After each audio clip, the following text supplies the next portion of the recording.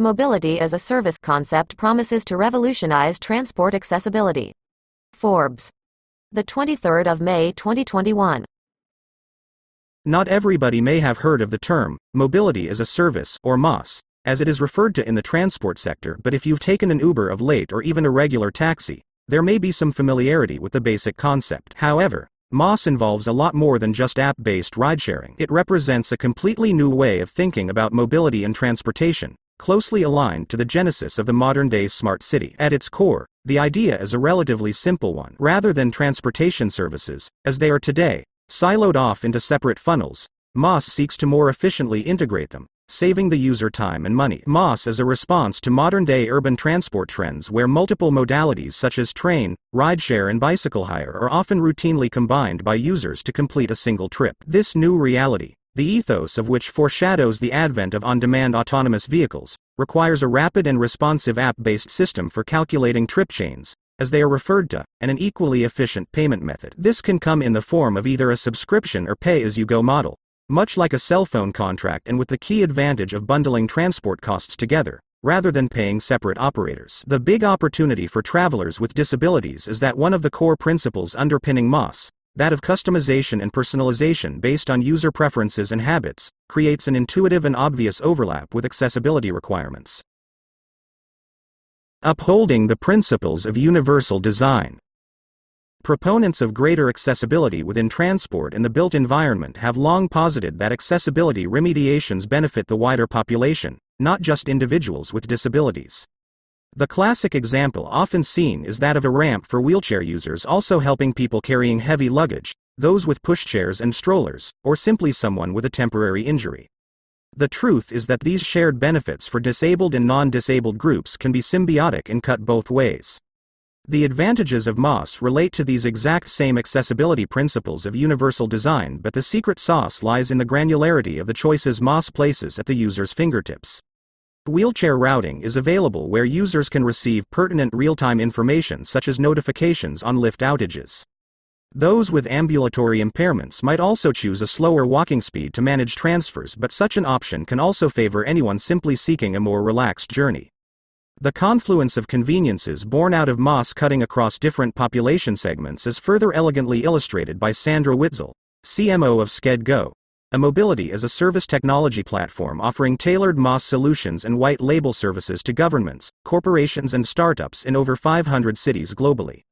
Witzel, who herself suffers from rheumatoid arthritis, cites a couple of initiatives undertaken by the company, including a collaboration with Autism CRC, an Australia-based autism advocacy group. In Australia, we have been able to incorporate data from Transport for New South Wales using sensors to detect the weight of train carriages so we know how crowded they are, says Witzel. Autism CRC approached us and asked if we could help them pilot a journey planner that takes this data and use it to direct people on the autism spectrum to the less crowded carriages because many on the spectrum prefer to avoid crowded, busy situations, she continues.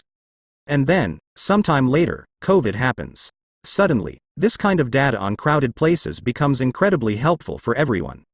Addressing another personalization parameter SkedGo is currently working on, one which is timely in the wake of the murder of 33-year-old Sarah Everard in London in March of this year, Witzel says, we're currently doing a lot of work around safety routing.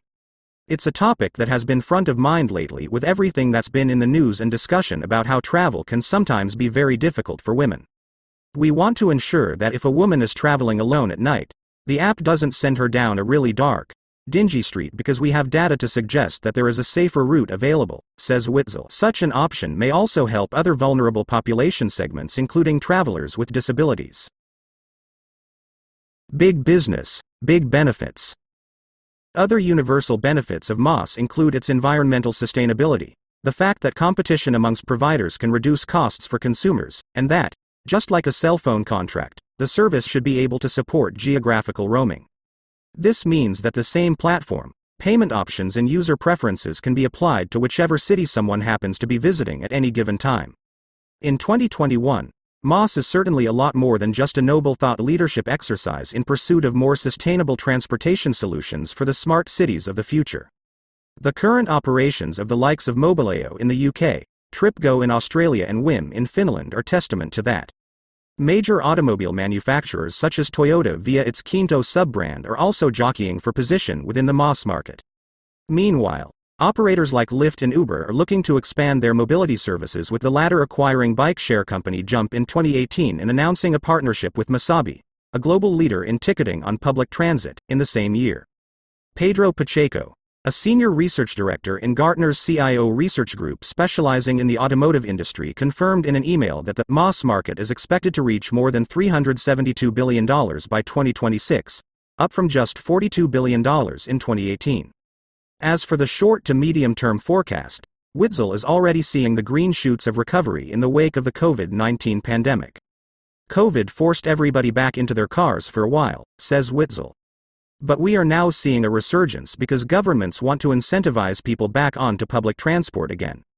Our sales pipeline was very quiet during the pandemic, but now, it's exploding. That said, reliance on private car ownership is not likely to disappear overnight. Like its corollary technology, autonomous vehicles, Maas is likely to be a quiet revolution for users that gains momentum over time.